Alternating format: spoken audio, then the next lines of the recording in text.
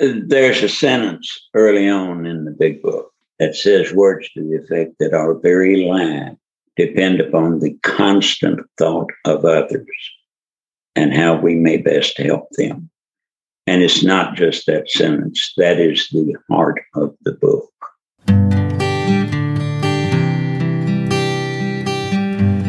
Well, hello, friends of Bill W. and other friends. You have landed on Sober Speak.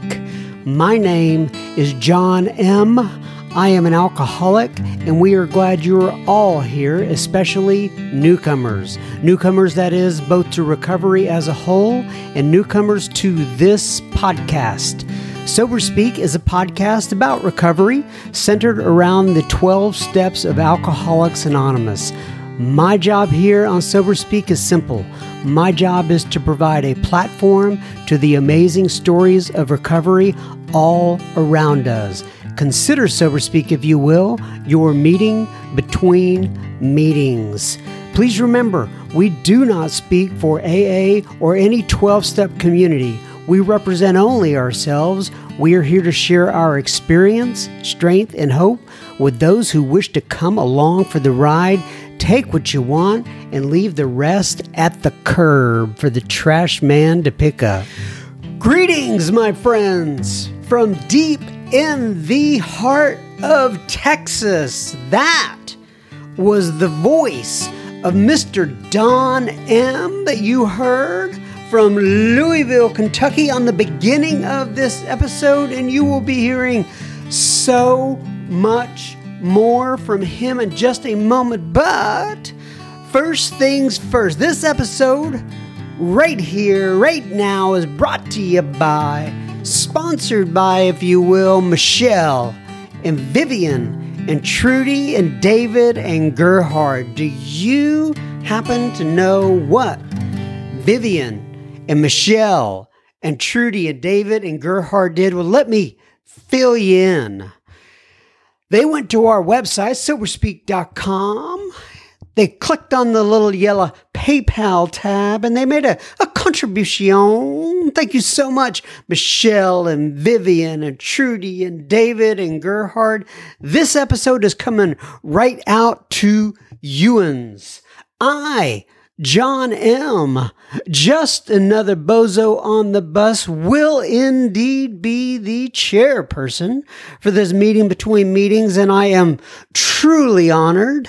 And you can't see me right now, but I'm doing little namaste hands and bending down like a greeting, whatever you want to call that. Anyway, I am truly honored and privileged to serve all of you listening in. So take a seat, if you will, around this virtual table, and let's get started. No matter who you are or what your past looks like, you are welcome here.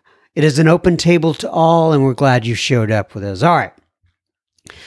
What do I want to talk to you about today? I think we're going to go right into the episode. I will mention this here. And we have been getting many submissions, listener contributions is actually what we call them on the website, from youans. You all out there, you fantastic listeners, have been submitting blogs, posts, summaries, whatever you want to call them, and we're putting them on the website and getting some good traction there. I just absolutely love that people are putting those out there. We're putting them out there, but people are submitting their contribution to the to us, and actually the lovely Mrs. M is posting them out there. If you want to know the truth, I have nothing to do with it, but she's putting some great stuff out there on the website that she created, the lovely Mrs. M, that is, and it's just great. I love it. So if you are one of those folks who likes to read about read blogs and you like to read summaries and about the episodes, well, you can go out there. Not only can you see these summaries from the listeners that they have been contributing, but you can also see the transcripts. We have probably 4 or 5 transcripts from the last 4 or 5 episodes that we've got on the websites now, and you can read through those if you need to or want to. If you are not in the super secret Facebook group, would just go to Facebook, look up Sober Speak Secret Facebook group, and you will find us there. Now you cannot see who is in the group. You must submit I don't know, what do you call it? A little doodad where you got to fill it out and say, can I get into the group? Like I said, the bar is very low, and to get in there. So it is an anonymous group, but if you fill out a submission, you can get in there and you can be around some like-minded individuals, and we're having a great time within the Facebook group. In fact, I'm going to read a couple of posts that I saw recently during listener feedback at the end of this episode. But nonetheless, now on to Mr. Don M. from Louisville, Kentucky. In fact, we talk about this on the beginning of the episode, exactly how to pronounce. It's not Louisville, and I don't believe it's Louisville either. I believe it is, if I remember right, I could be wrong here, Louisville. And Don teaches us how to pronounce that. We are calling this episode Courtesy and Persistence. Don M. has been sober since April 9th of 1981. In fact, he just celebrated 40 years of continuous sobriety in Alcoholics Anonymous. That is fantastic. Don is a former, catch this, criminal defense attorney. Yes, he was a criminal defense attorney. Worked with many of us, if you know what I mean, during his time as a defense attorney. And he spent time in not 1, not 2, not 3 asylums, but 17 asylums. And he'll talk about that. And obviously, from the title of this episode, we're going to be talking about courtesy and persistence quite a bit. Don says that the, quote, core gift, unquote, that he was given in the beginning was to follow instructions. And for the first time in his life, he followed those instructions in Alcoholics Anonymous. This episode is full of truths, and I will be going back and listening to this one again. I present to you, folks, Don M., and we will have plenty listener feedback at the end of this episode. Enjoy, Don M. Okay, everybody. So today we are sitting here with Mr. Don M. And Don M. and I ran across each other through a couple of acquaintances. One of them is Tim H., who I believe you sponsor. Is that correct? That is correct. And also Amy is the one who, Amy SD or Amy D, she is the one who originally referred me over to you. And I believe all of you live in the Louisville, Kentucky area. Is that right? We do indeed. They live in Louisville. Louisville. What did I say? Louisville? You said Louisville, and which is perfectly acceptable. But we tend to slur it out, Louisville. And so, do you ever see any of those Louisville sluggers around the town? Oh, for many, many years, I looked out my office window at the Hillary Bradsby home office, where they have a 130-foot tall baseball bat in front of it. Oh, wow. That's great. Okay, so why don't we go ahead and start by just go ahead, Don, introduce yourself. We already know where you live, but give people your sobriety date, if you will. Well, my name's Don, and I'm an alcoholic, and my sobriety date is April 9th, of 1981. Well, that's a little while, Don. Am I right? Is that right at 40 years? I have celebrated 40 years last month, John. That is fantastic. Well, God bless you, and thank you for your service to AA. I know you've, anyway, I know that you have spoken at many conferences. My guess is you've done much more than that, but thank you so much for your service throughout the years, my friend.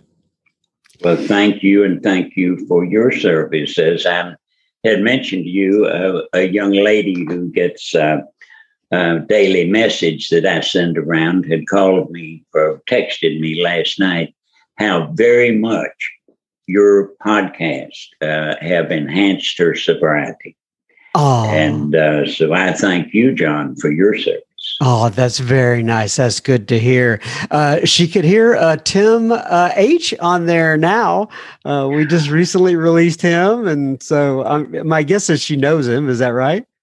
Well, no, I don't know the lady. She just, lots of people wind up with my daily text. And but she had listened to Tim's podcast. Great. That's what triggered her to text me, because she didn't know that Domnium was the Donium that generated the other. So, oh wow! So let me ask you about that real quick. So you have is it like a daily text that you send out? I do. It's all an accident, John. 6 or 7 years ago, 4 or 5 close AA friends of mine and I decided that we would create a little group text, and the purpose was to prod one another and be accountable for actually doing our morning prayer and meditation routine. Mm-hmm. And people began to ask for the comments that I made, and it just grew like Topsy. And I don't know where it goes. I know I send it directly to about 600 people, but I have people who send it to over 100 people. So wow. I do know that it's wound up in Brazil, Germany, Poland, Iran, Russia. Okay, so you send out. So how do you actually send out? Is it a texting service that you use to do that? No, it's not. I spend almost 2 hours every night.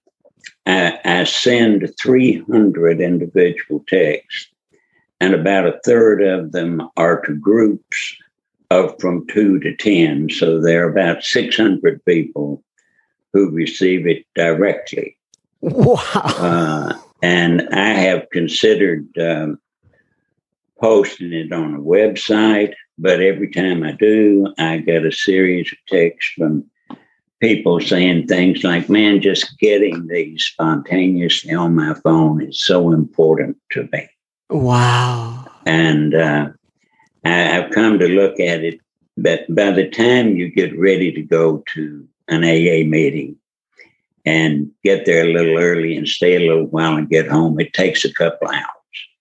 So I look at it as the same investment of time at the meeting, and has two great benefits for me. One is that it requires me, whether I feel like it, whether I want to or not, it requires me to think about some spiritual principle in enough depth to try to articulate it to be helpful to someone else.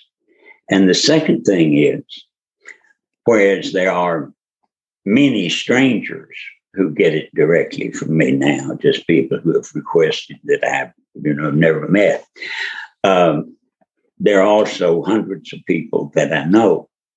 So every time I hit the name, I get to think of that person. Oh, wow. And it's just a marvelous thing. Wow. And truly, it all happened by accident. I'm truly almost paranoid. I will not send it to someone who has not asked for it, and I will not ask someone if they want it. Right. But it's been a huge blessing in my life. Yeah, it's kind of like this podcast that I do. It was like an accident. I'm not going to go through that entire story, but it is weird how things just take on a life of their own, and you never expect things to go to a certain level, and then you notice, wow, how did I get here? So I'm glad that you're able to do that. I've never planned it, and it's shocking to me that I think I probably reach more people with that than I do with talks. Right. Oh, wow. That's really cool to know. All right. Well, let's talk about Don M. a little bit. Okay. So did you grow up there in Kentucky? I grew up in Kentucky, but not in Louisville. I grew up on a tobacco farm 200 miles southwest of Louisville on the Tennessee-Kentucky line. So how do you remember your childhood? Is it, was it challenging, good? Just describe that to me a little. Well, I'll have to give you two versions of that, John, because I had one childhood before I got sober and quite a different one afterwards. Right. The memories start to change. Well, because my capacity for self-delusion is astounding. Until I got sober, I would have passed a lie detector test when I told you the really interesting and romantic saga about my early struggles and my subsequent rise to power. Of course, it was all about how, by my iron will and my sterling intellect, I had pulled myself up by the bootstraps from the depths of poverty to those staggering heights I'd reached in life. And I don't think I was truly sober a week until I realized, man, what a load of baloney. We weren't even poor. We weren't anywhere close to poor. We were actually better off than anybody else in the community. And of course, the staggering heights I thought I'd reached were a great deal more staggering than they were high. Mm-hmm. What was really going on the first 12, 13 years was my obsession with myself. The big book says selfishness and self-centeredness is the root of our troubles. And since I've been sober, for me, that is my ego disorder. And it's been stuck to my nose every time my eyes have come open for 77 years now. And I hear that. You said the selfishness was your ego disorder. Is it what you called it? Yes. I like that. That's a great way to phrase that. Talk to me a little bit about, I've heard you before talk about getting me, quote, in air quotes, me out of the way. What do you mean by that, getting me out of the way? Well, first, it's something that I'm not capable of doing, getting me out of the way. I have to allow God to get me out of the way. And I do that by following simple directions and praying to give my entire interest, attention, and love to whomever is in front of me, and seeking to love, comfort, and understand other people rather than to be loved, comforted, and understood by them. And if I run those prayers through my head enough, finally the miracle happens. And I'm not thinking about what I'm going to say next and how it's going to sound and what you think of me and what I might be able to get out of the situation. I'm truly thinking about you. And when that happens, I can actually feel as if it were an atmospheric shift in the room wherever I am. Everything changes when I make it about you rather than me. And when I do that, when I do the footwork, God gets me out of the way temporarily. So I am soaking this in as you're talking about it, and so I want to kind of repeat this mainly for me. So this helps me to kind of remember. You said, whenever I'm focusing on you, somebody else, for you, there's kind of an atmospheric shift in the room where you can feel things adjusting accordingly, right? Is that what you said? Everything changes. It's like magic dust has been sprinkled on the encounter. And Don, I've had, and I agree with you, and I've had very similar situations, but I also like that second part that you followed up with, in that, when I do that, it occurs, but then, I guess, for lack of a better term, I forgot exactly how you said it, but history repeats itself. In other words, I go back to being the selfish guy that I was. Exactly. And you would think, right, that if I've had that type of experience over and over, I would get up every day and just be excited to go help somebody else. It'd be the first thing on my mind. But I have to come back and relive that, or try to rework it, or go through the process on a daily basis. Would you agree with that? Oh, I would agree with that. And I would also say that it's much more than a daily basis for me. I have to start over sometimes 50 to 100 times a day. Yeah. And that's perfectly fine. And over the years, I have concluded that persistence is one of the two most underrated and underdiscussed of all spiritual characteristics.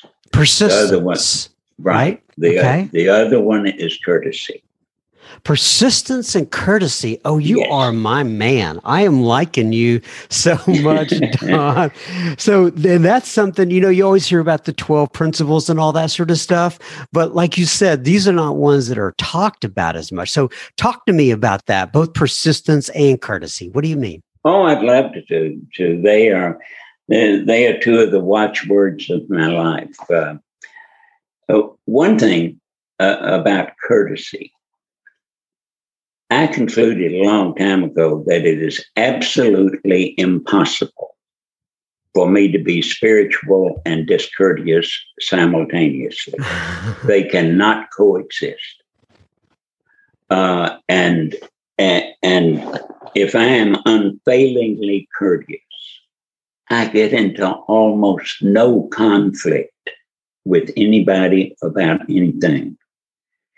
And if I'm unfailingly courteous, it helps me maintain a demeanor that makes people comfortable talking with me. We're not going to get a whole lot of opportunities to help people if our demeanor, if the message we are carrying, and we all carry a message of some kind all the time, if the message we are carrying is "don't bother me, I'm busy," or something like that. And my sweet wife and I have been married 30 years with no intervening separations or divorces, which, given my history prior to that, is a true miracle. And we never argue. And one of the big basics of that, other than not keeping score, period, is unfailing courtesy on both our parts. And it is such a shame, John, that so often it's easier for us to be courteous to strangers than it is to the people we live with and are the very closest to us. Mm-hmm. And I'm convinced that every little sarcastic barb or snide remark, even when it's flying under the flag of humor, leaves a mark. And I think they build up. And if I'm unfailingly courteous, I'm way down the road to seeking to love, comfort, and understand rather than to be loved, comforted, and understood. Let me take a little break here. We will be continuing our conversation with Don M. from Louisville. Oh, my goodness. Louisville. Louisville in just a moment. You got it. Louisville in just a moment. But just a reminder, you were listening to Sober Speak. You can find us on the World Wide Web at www.soberspeak.com. You can also find the donate button on our website, which you can use if and only if the Spirit moves you to do such. Please keep in mind, this is a podcast funded by you, the listener. Sober Speak is a self-supporting organization. Through our own contributions, we are not allied with any sect, denomination, politics, organization, or institution. We do not wish to engage in any controversy, neither endorse nor oppose any causes. All right, now back to Mr. Don M. All right, so anything else you want to say about courtesy before we go on to persistence there? No, just that I want to emphasize that there's no reason for me to ever be discourteous. I've worked with many alcoholics in the last 40 years. I've been a criminal defense lawyer for 53 years. So I have to tell people unpleasant things, but I can do it in a courteous manner. And when I do, it just almost completely eliminates conflict from my life. Okay, so I want to get to the persistence piece because I really like that as well. But you just brought up something there that is very intriguing, and I'm sure you get asked about this. You are a criminal defense lawyer. I'm sure you deal with people like me and you and all of us in our organization, in our society, I should say, on a consistent basis. How has that been being a criminal defense lawyer in Alcoholics Anonymous? Well, first, I had a 10-year, quite successful materially criminal defense lawyer career before I got sober. And after I had lost my law license, actually, along with losing absolutely everything else, and was out of practice for 5 years and wound up living without an address for a year. But by the grace truly of God, and as a byproduct of steps 8 and 9, I got my law license back. And I had gotten sober in Nashville, Tennessee, and lived there for 21 months after getting sober. And if I could have found a minimum wage job in Nashville, I would not have gone back to Louisville to practice law, but I couldn't. And I remember having kind of an angry conversation with God because I thought I knew how to be a successful criminal defense lawyer. And it didn't have a thing in the world to do with humility, love, all those things, any spiritual principles. So my angry conversation was, all right, God, after I fall on my face on this, you just show me where we go from there. But I didn't have a choice because I knew if I didn't apply the principles in my entire life, because I had gotten it, that I'm not a guy that will ever be able to fit recovery into his life. I have to fit my life into recovery. And it turned out that God is so much better lawyer than I am.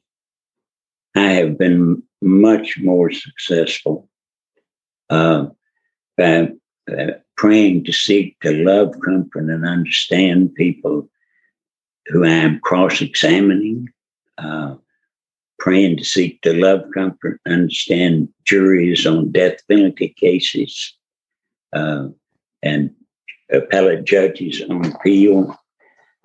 It just changes everything. And I learned a great truth.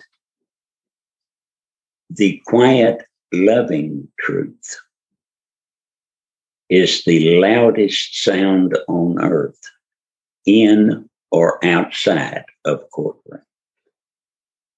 Say that again. The quiet, loving truth is the loudest sound on earth, in or out of a courtroom. Mm. And the quiet, loving truth carries so much power with it. And I thought it would be impossible to apply these principles and still be the zealous advocate that I'd always been. But I think I could give you a lot of prosecutors in Louisville who would vouch that I've been a pretty darn zealous advocate while applying spiritual principles in the last 40 years. So this brings up a question. You always see this on TV, right? And I'm not saying real life is like what you see on TV, but some of the cases, 2020 or 48 hours or whatever it is. And these people, many times, the criminal defense lawyers are representing somebody that most people around them know are guilty of whatever they have done. Yet it is the job of the criminal defense attorney to, defend them. And that's their job, and they're just doing their job. And I had no idea we were going to go here today, but, I just kind of ask questions as they come to my head. How do you, I'm sure you've been in situations like that. How do you handle things like that? Well, the first 10 years I practiced law, it was a little difficult because back then I thought I was big enough to win and lose cases. But I don't have a problem with it. If I were an emergency room physician and a serial child molester or serial killer were brought in with an appendix about to burst or something that needed to be treated, it would not be my job to make a social decision as to whether this person ought to live or not. It would be my job to take out the appendix. And the system of justice is a huge machine of which I'm a little tiny part. And my job is the quiet, loving, honest, ethical, and zealous protection of my client's rights. And that is my job. And I don't win cases or lose cases. I just do my little job. Great. Okay, so let's go back to the persistence piece because I love that idea. I guess one of the reasons I love it is because I've pretty much done, and you don't know this, but I've been sober by the grace of God since 1989, right? And I've pretty much done everything wrong that you could do in sobriety, right? I've made all the mistakes and, I have had my seat in the fallibility chair many, many times.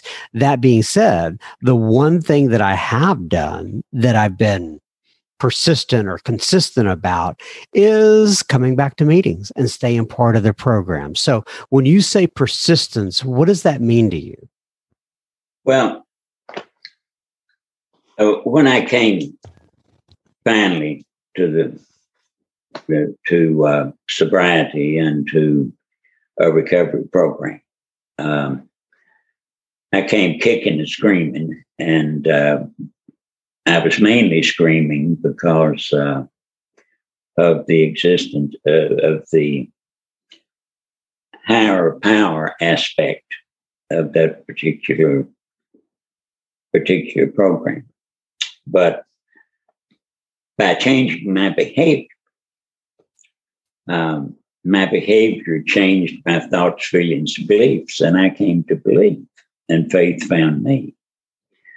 And I'm addressing your question. I became very worried because I would lose it. I would take a couple of steps in the right direction, and I'd get knocked over by some form of self and have to get up and dust myself off and say, Mom, Dad, I fouled up again, stumble another couple of steps in the right direction and knocked over again. And that truly would happen, and sometimes still happens 50 or 100 times a day. And I thought each time that happened, it was an interruption of my spiritual journey. But I've come to learn that process of persisting is the only spiritual journey of which I'm capable. And my God, my higher power, seems to be just fine with my persisting, just starting over and starting over. See, there's a part of me that if I were going to identify anything as an actual devil, it would be this. That's the part of me that tells me every day, in big things and small things, that I have screwed up so badly that there is no use, that there's no longer a next right stitch, that there's no longer a God's will. And that thing is a lethal lie. There's a next right thing in the middle of robbing a bank. Now, I probably shouldn't have gotten myself in the position of robbing a bank, but I can't get in a position where there's not a next right thing. And I have found, my God, I was scared in early sobriety that I was on some sort of probation and would exhaust God's forgiveness. But I found God's forgiveness inexhaustible. Mm. And there have been no really big successes in any area of my life, professional, personal, spiritual, that have not involved at some point in the process feeling like I'd screwed up so bad that there was no use. And it was going to be a disaster. And what I wanted to do was stick my head in the sand and just let it all go and not persist. But that persistence is what it's about. Persisting, just going on. Excuse me, but may I tell you a little something that's been important to me that's connected with that, really? Go right ahead. Many years ago, I ran into a fellow who was dry for 20 years, but had gotten in all sorts of problems other than drinking, and was forced to live underground in Las Vegas. And he was making his living playing poker and had done it successfully for 7 or 8 years. And I was interested because I'd known a few people who had tried that and they had flamed out spectacularly. So I asked him, well, what's the secret? How does it work for you? What makes you succeed? And he says, real simple, Don. It has nothing to do with the good hands. Any idiot can play the good hands. At the end of the day, whether I succeed or fail would depend on what I do with the very worst hands I am dealt. Mm. And I have found that to be universally true in my life. The ones I don't even want to think about. What I do with those will determine ultimately success or failure. Ah, that's right. Yeah, the good hands in dealing with the bad hands. Absolutely love it. I want to go back a little bit. You were talking about your marriage to your bride. I believe it's 30 years now. Is that correct? 30? Yes. 30 years, which is great. But then you kind of made a kind of an offhand reference to where that is a miracle for your life. So can you kind of, and by the way, as you know, I've interviewed Tim. And Tim was an incredible story about him with his wife and getting married 4 times, divorced 3 times, or vice versa, whatever that was. And I thought that was absolutely fantastic. But it sounds to me, for the way you described it and the reference you made, you may have had an issue at one point with a long-term commitment. Am I right about that? Well, let me put it this way. I have never begun to sponsor anyone without telling them up front that for me to give advice on relationships ought to be a felony.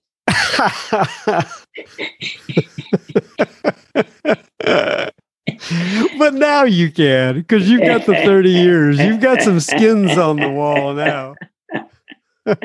Well, but it was, and this is not very sophisticated, but I've often said that prior to Sharon, which includes my first 9 years sober, prior to Sharon, what would be called a relationship life, what passed for that in me was a whole lot closer to an ongoing fight in a brothel than it was any kind of sane relationship life.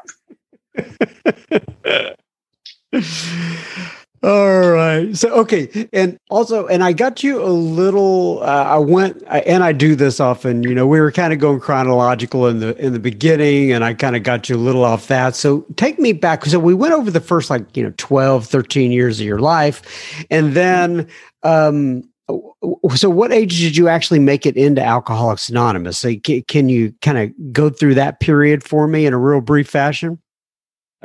Sure. Drunk the first time at 12, 13, did the magic for me. I was always blessed with being, having some academic gifts.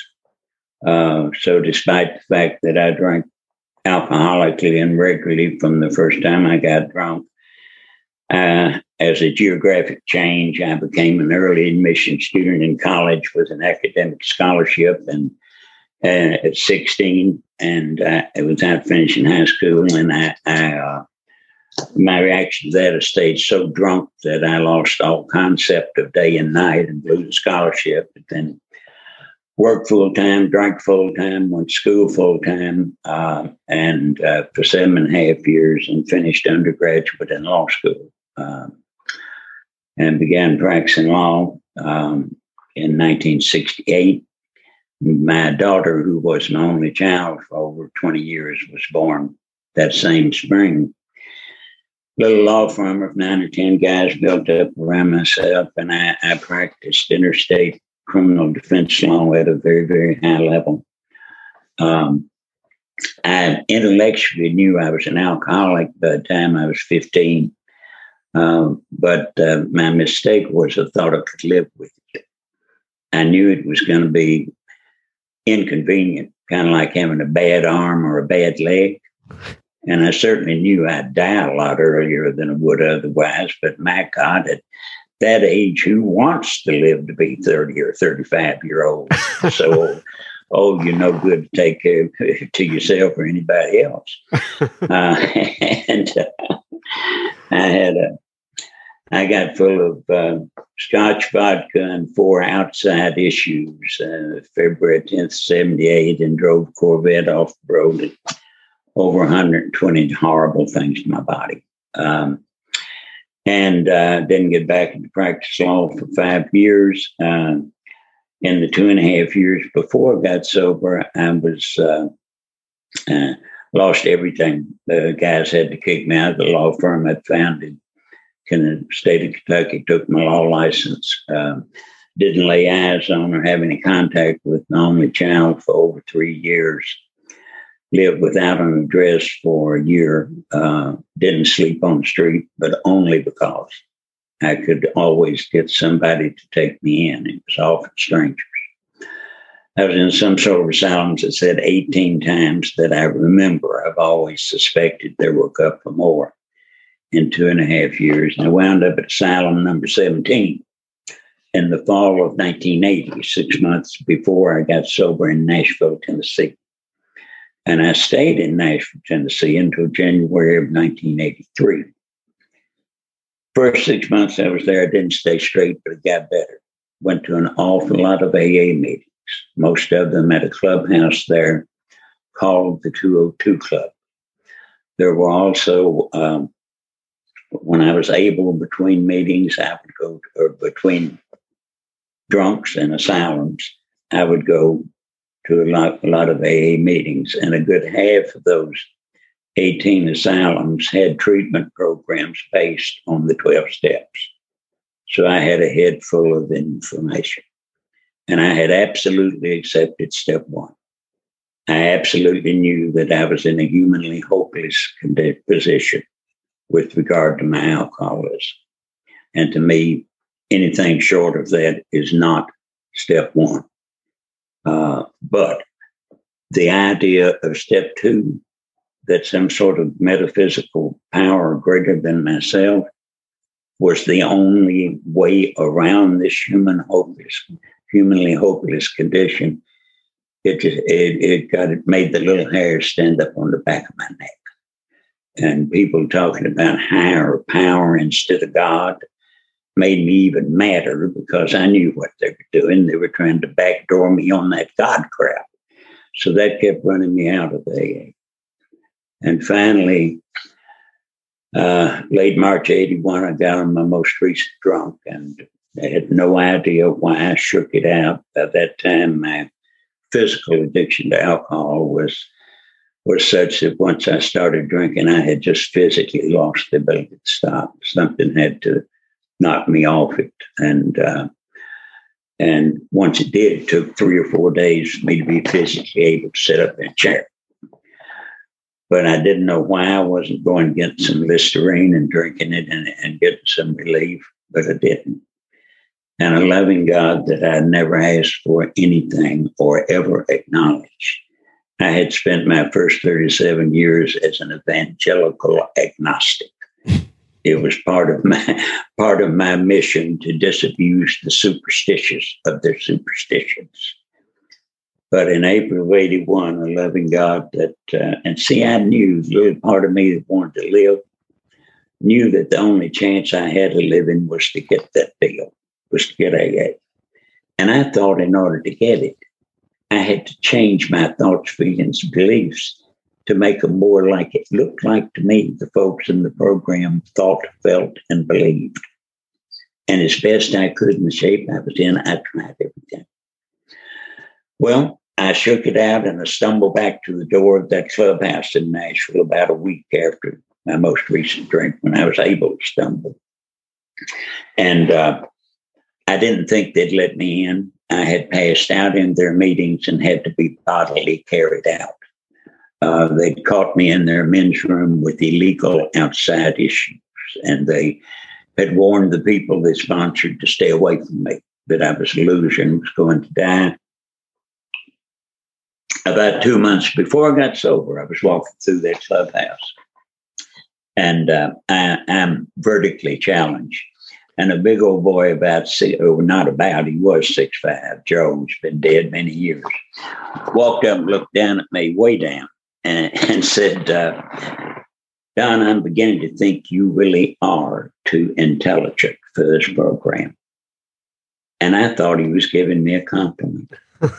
My knee-jerk reaction was, well, thank God they finally figured out who they're dealing with. That's right. But Joe went on, and it saved my life. He said, and that's a shame, Don, because we have never had anybody too dumb for this deal, and we bury you buttholes all the time. And that truly felt like an icy hand closing over something inside me.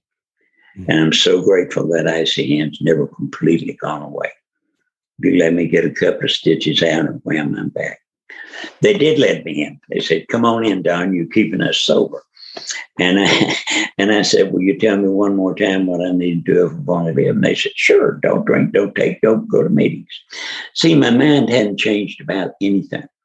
I still had that same insane mixture of egomania and pitiful and incomprehensible demoralization.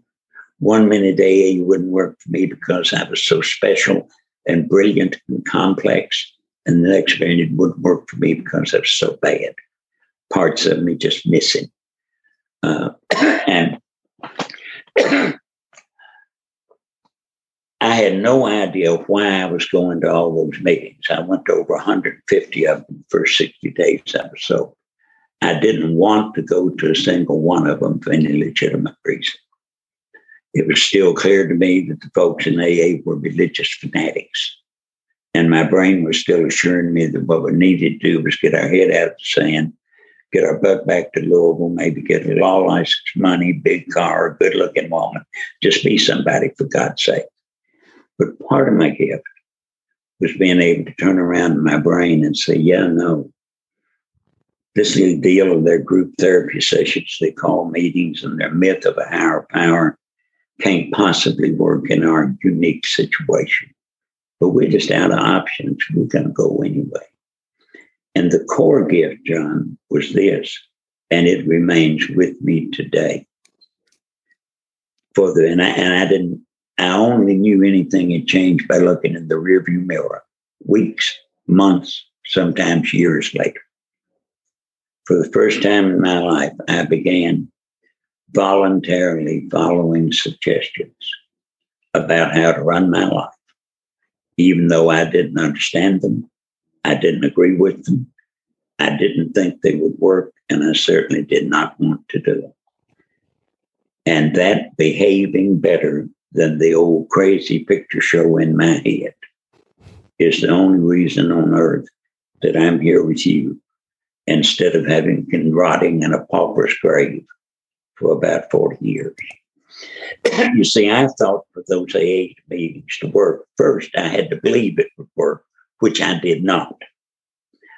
Second, I thought it had to feel like it was working while it was working, which it did not.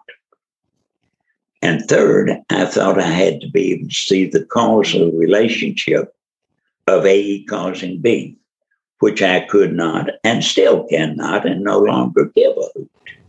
It turned out what I needed to do at that limited time was get my butt to meeting after meeting and let my old sick brain and skull get dragged in there behind it.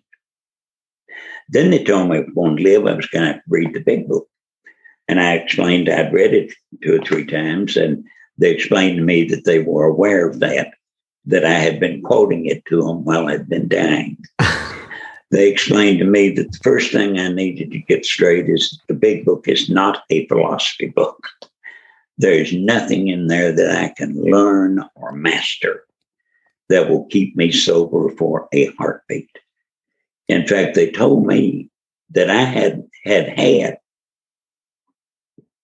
enough information about AA and recovery for over 2 years to stay sober a day at a time the rest of my life without learning one single new piece of information. That what was killing me was not what I knew and didn't know. It was what I was doing and not doing. And I began to realize, and I love that word realize, it's a form of the word real, and it's so different than knowing. I began to realize that those thoughts, feelings, and beliefs of mine that I want to make the ultimate reality have never one time, now in 77 years, left a footprint on reality. Now, if I abdicate my behavior to them, that behavior leaves a hideous footprint. But in and of themselves, they're just a will o' the wisp. They have no power whatsoever. They shift and change and move. The world never judges me on them. I don't think God judges me on them. If God is the kind of entity that will put something involuntarily in our minds and then smack us for having it in our minds, we might as well shut it down and go get drunk because we're screwed anyway. And I don't think God's that way. I think the most spiritual I ever get and the most pleasing thing I do to God, for God, is doing that next right thing when every fiber of my being wants to do the opposite. So they said that was when they explained this little analogy that has been so central to my sobriety. They explained that the action, that is the first 9 steps, which will bring us to a state of recovery, immediately followed by the action, which is steps 10, 11, and 12 on a daily basis, that action is the prescription for alcoholism. That it works on alcoholism precisely like an antibiotic works on an infection. If I have an infection, that'll kill me if it's not treated, but will respond to antibiotics. I don't need to understand the origin and nature of my infection. I could learn everything there is to know, and if I don't take the pills, I'm dead. Doesn't matter. I don't need to understand a thing about how antibiotics work in the human body. I don't need to believe they'll work. I don't need to want to take the pills. That's irrelevant. If I have the infection and I take the pills as directed, I'll get sustained. And they promised me that regardless of what was going on in this crazy picture show in my head, if I took those actions, that those actions would work on my alcoholism. And that saves my life today. Saved it in 81. Right. So, Don, you genuinely have people listening to you in all four corners of the world here when we release this, right? A lot of them, as you know, when we pray before this starts, we just pray that we can lay down something on a recording that can give people an hope in all four corners of the world. I think you said something to the effect of, you pray that, God will put on your lips what needs to be put on your lips to help people all over the world. With that being said, and to kind of wrap this up, if you were to kind of share your experience, strength, and hope in regards to what do you want people to know out there about what you have experienced in Alcoholics Anonymous and what hopefully they can find as well? There's a sentence early on in the big book that says words to the effect that our very lives depend upon the constant thought of others and how we may best help them. And it's not just that sentence, that is the heart of the book.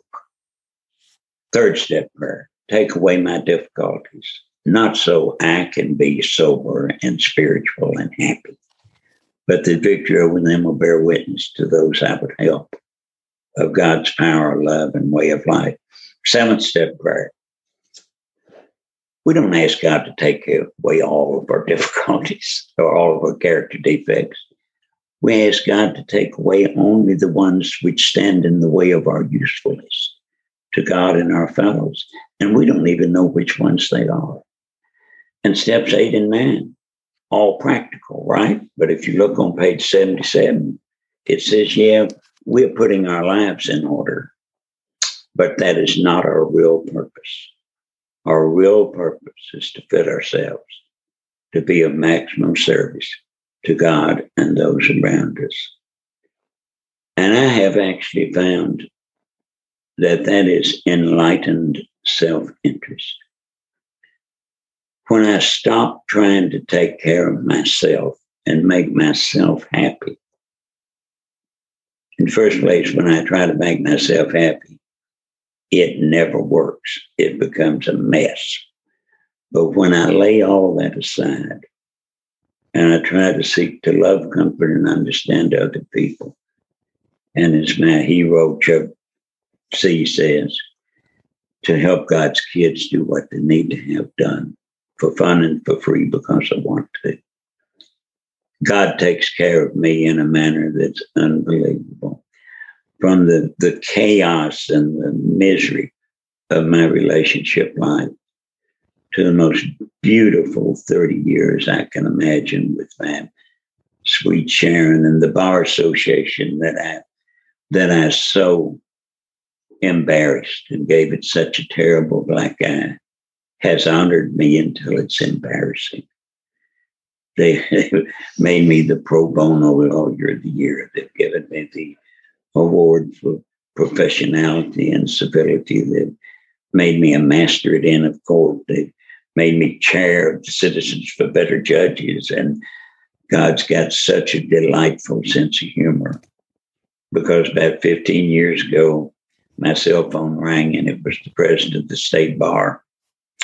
And he said, Don, we've got an opening on the ethics committee. The first 10 years I practiced law, the only people I was more scared of than the State Bar Ethics Committee were the IRS and the FBI. And I also want to say this, that all of this has happened purely by persistence. There's been, I don't think there's been a single day that if you had asked me during that day, Don, have you done this deal of thinking of others and doing for them and trying to listen for the divine spark to guide your next action? I call it stitch. The patterns belong to God. I can't understand the patterns. Have you done it well enough? You're doing good. I don't think there would have been a single day that I would have said, I think I might have gotten over the bar today. Every day I would have said, oh no, I got knocked over 50 or 100 times and had to start over. And yet that's what God has done with my life when I'm willing to persist and when I treat God's other children with courtesy and seek to love, comfort, and understand them. You see, if my objective is for me to be sober, spiritual, and happy, I may get through and have a pretty good life. But like Chuck said, it'll be self-robbery because the real joy, the real miracles come when my objective is just to help other people and not to take care of me and leave it to God to take care of me. And my own sobriety and happiness and successes and spirituality are simply a byproduct of trying to help God's kids do what they need to have done. And it works. It really does. Thanks, John.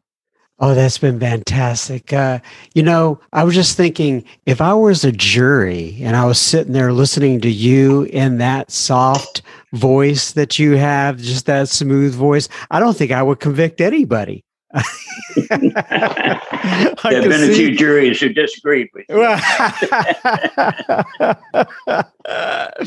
Oh, God bless you. I really appreciate it. I'm going to read, we always read page 164 from the big book to end us up. Abandon yourself to God as you understand God. Admit your faults to Him and to your fellows. Clear away the wreckage of your past. Give freely of what you find and join us. We shall be with you in the fellowship of the Spirit, and you will surely meet some of us, like me and Don M., as you trudge the road of happy destiny.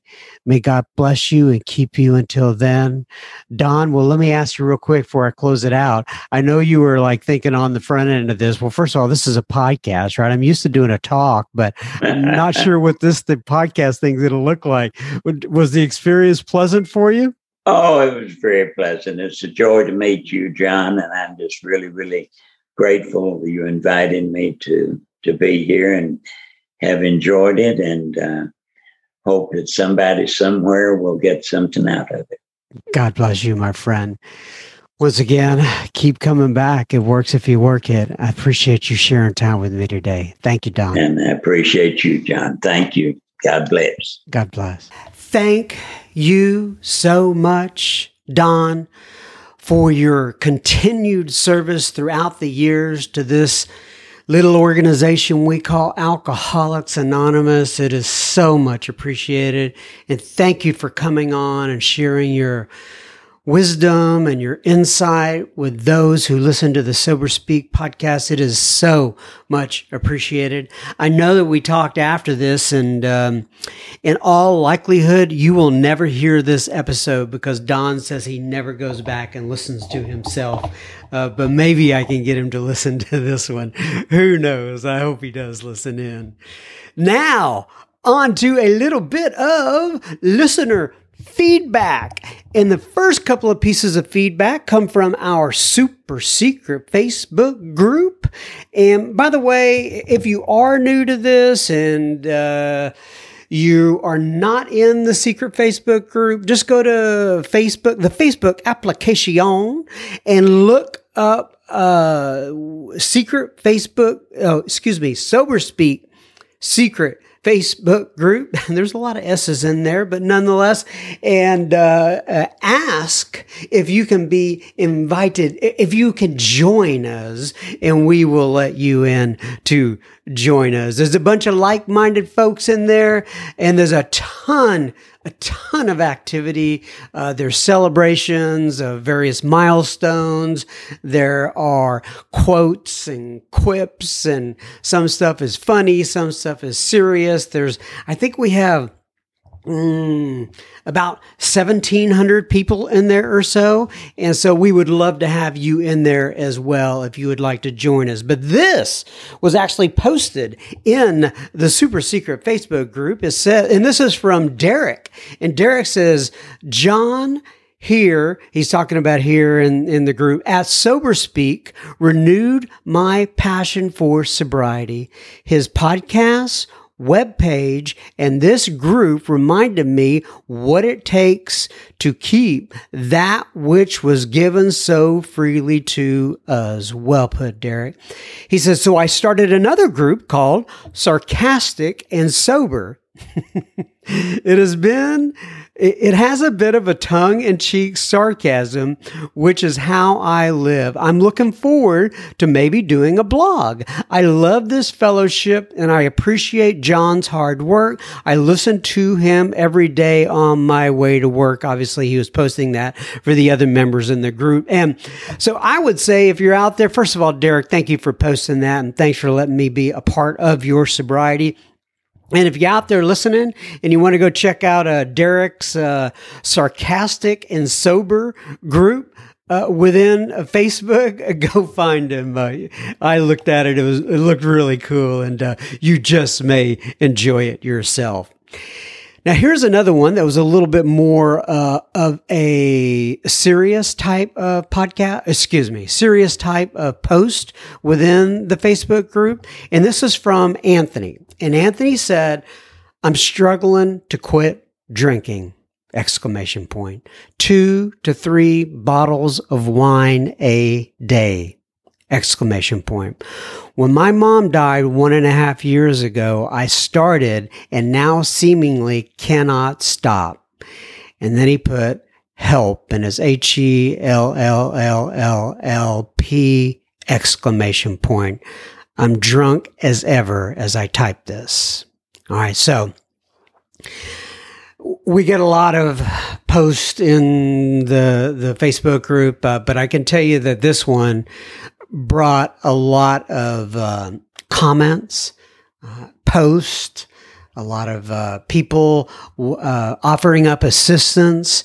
It just kind of, what do they call it? Went viral or whatever the case may be. And Anthony read through all of them, I could tell. And then he had a follow-up post in a couple days. Quite honestly, there were 2 or 3 follow-up posts in the meantime, and I think this was the last one I saw. And he says, another meeting in 48 hours without alcohol. Thank you. And he's talking to all the people that were posting. He's talking to them. Thank you for bearing with me and cheering me on. Last night it was difficult to fight off the urges, but it was easier than the other times I tried to start my recovery. I found myself looking for excuses, trying to find a way to go out to the store and get wine. Self-control caught up with me, and I made a good decision to snuggle with my wife and go to sleep instead. Other times when I quit drinking, I hated counting the days and hours, but for some reason this time, it brings me peace to have milestones, however small they are. 48 hours feels like a mountain of accomplishment, to be honest. It might be silly to the non-drinker, but I feel amongst you it is understood, so I thank all of you. I have two small little girls who love me. My wife and I are still very much in love. They deserve to keep me around. And then he got a lot of comments on that. And you're right, Anthony. They do deserve to have you around. And you deserve sobriety. And I'm so glad that all those people in the Facebook group could be a part of your journey. Keep us posted, my friend. God bless you. Oh, God, that takes me back. God, that takes me back. Angie Y writes in, and Angie says, "Hey, John, I am Angie Y, an alcoholic from Wisconsin." She says, "My sobriety date is 10/22/2016. I ran my own, quote, program for about 3.5 years, and I went to my first AA meeting on July 11th, 2020. Since then, I truly have been working a program of recovery. When the pandemic hit, it went from bad to worse, and I decided to try online meetings.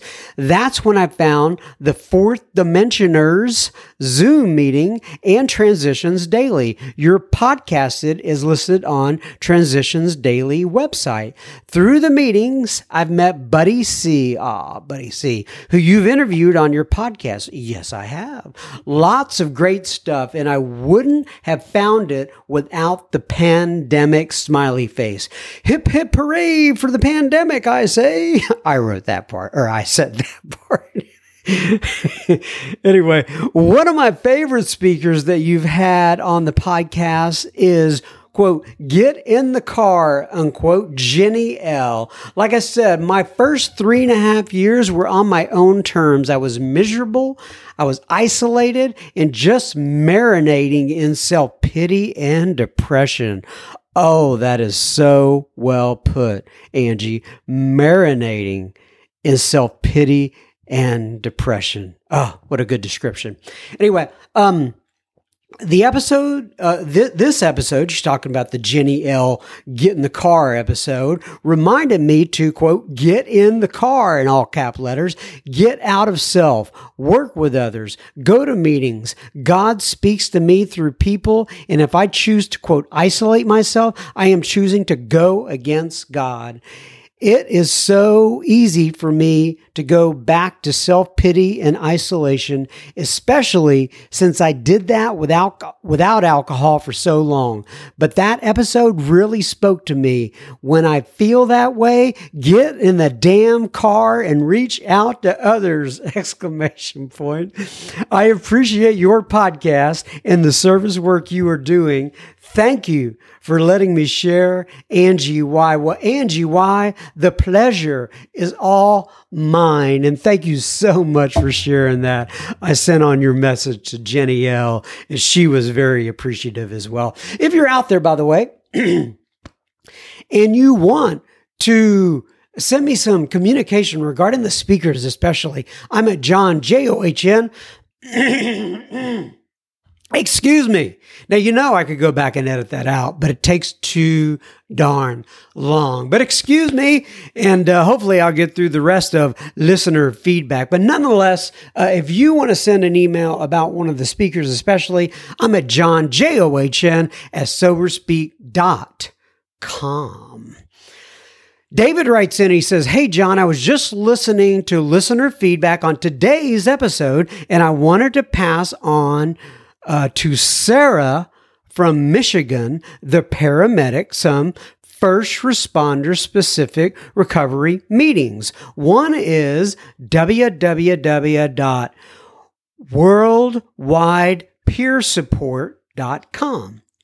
The other is, if she is in IAFF, which is International Association of Firefighters member, we have recovery meetings for our members 3 days a week. The meeting links can be found on the IAFF website under, quote, behavioral health tab, the behavioral health tab. Both are excellent resources. I hope this finds her and is of some help. David A., a retired firefighter and paramedic. Well, I will send your information on to Sarah from Michigan for sure, David. I appreciate you writing in. Henry writes in, and Henry says, "Hi, I just wanted to say I listened to the lady who wrote in at the end of the last podcast from Australia.